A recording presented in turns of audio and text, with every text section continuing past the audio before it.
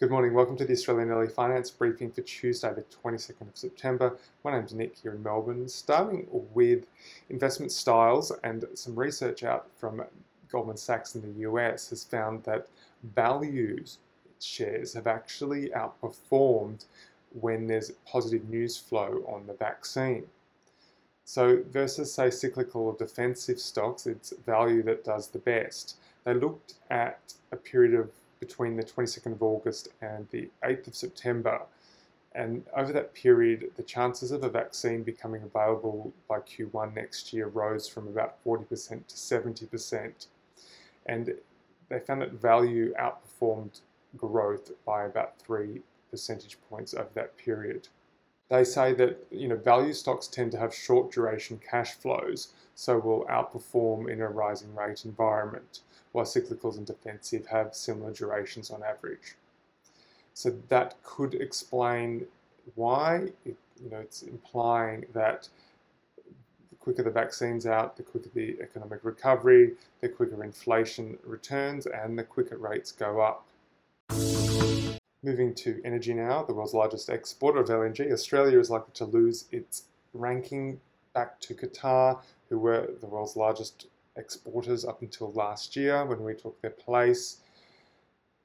They're clearly not happy about that, and they're being very competitive in terms of pricing now. The lowest cost producer, some analysis from research house FACTS says that their sort of production cost is around $5 or their break even per million BTU, whereas Australia and many other projects are around 6 to 8.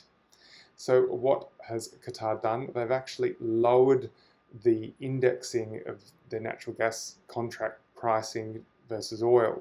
So LNG is normally priced versus oil. Oil's obviously down, but that's still not low enough for Qatar. They've actually lowered the index as well. So at around $60 a barrel of oil, their index for gas equates to $9 per million BTU, which would mean all projects are viable that are sort of in the works in the world. Now they've dropped that to mean at $60 for oil, gas will be $6. So that essentially makes most of these new projects unprofitable, except for the ones in Qatar. And as a result, they're announcing, they're going to increase their production from 77 million tonnes to 110 million tonnes through to 2025. And that will have a big impact on the investment in the west coast shelf of Australia. Although, gas demand is expected to keep growing, well in many decades into the future, this will sort of lower the business cases or, eliminate them for the next 5 or so years in Australia. So that means there was the Santos project that was worth about $6.4 billion, the Barossa project, that's been put on hold, and then Woodside said they will need to reconsider their US $11 billion development at Scarborough in Western Australia. So huge hits to the Australian sort of investment space there. Just for record, I do hold shares in Woodside. Staying with energy, and now to batteries. Today is battery day for Tesla in the US, much hyped announcement today, and Elon Musk has said there's going to be several big announcements, a couple of them. Firstly, it's expected that they're going to announce a really, really lowered cost of production. So the aim for battery pricing at the moment is about $100 per kilowatt hour. There's some analysts, such as Credit Suisse, anticipating that he may announce $75 per kilowatt hour, which will have a huge impact on global automobile supply chains and many other industries, because it will really make electric cars much cheaper, and other industries as well. The other thing is that the million-mile battery is expected. So these are sort of a durability measure of rechargeable batteries. So a million-mile battery means it's a battery that can last 1,000,000 miles of recharging cycles, and that will mean electric cars will have a much better sort of resale value, much longer life. It will also mean that potentially people can use their car batteries as energy batteries for their house, solar energy during the day, which will obviously have another big positive impact on renewable energy and grid stability. Staying in the US now, and the founder of the world's largest hedge fund, Ray Dalio of Bridgewater and Associates, has made an interesting statement to Dow Jones Newswires, saying that capitalism in the US needs to be turned on its head.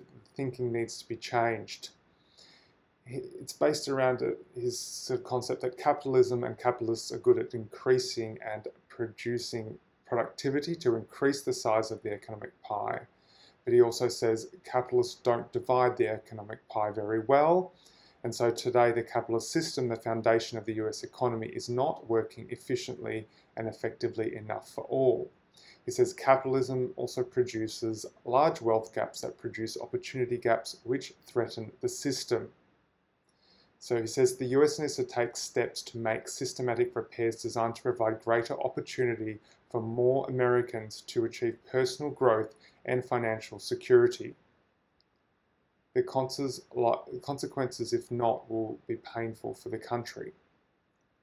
So he says these wealth gaps produced by capitalism give unfair advantage to the children of rich people because they get a better education, which undermines the equal opportunity notion.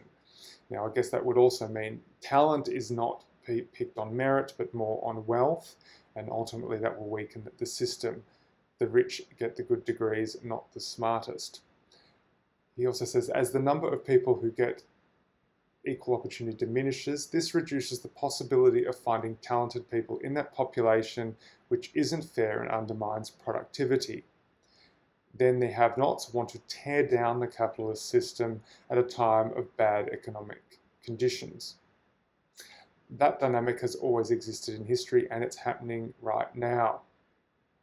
So he says, without a real redistribution, the economic pie will not be able to grow, and therefore, printing money and taking on more debt is not the answer to prosperity. It has to be innovation, productivity, and those sorts of things. And capitalism needs to be rethought to let that happen. And moving to the markets now, we're seeing quite a bit of a sell-off in the US, particularly in the small cap. The Russell's down over 4%, whereas Nasdaq's off just over 2%. And it seems largely driven by renewed virus fears. Boris Johnson in the UK saying they may have to do more lockdowns there. Fears in the US as well, that heading into the cooler months in the Northern Hemisphere, that will lead to at least another wave. They're saying that based just on the timing of the vaccine, there's enough time to have another wave. So particularly the fact that small caps been hit would suggest that it's the virus that's driving market movements this morning. That's your early update for Tuesday. Have a great day.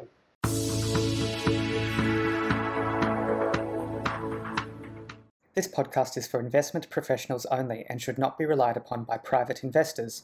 The podcast is provided for informational purposes only and does not constitute financial advice. The values of investments can go up or down, so you may get back less than you initially invest.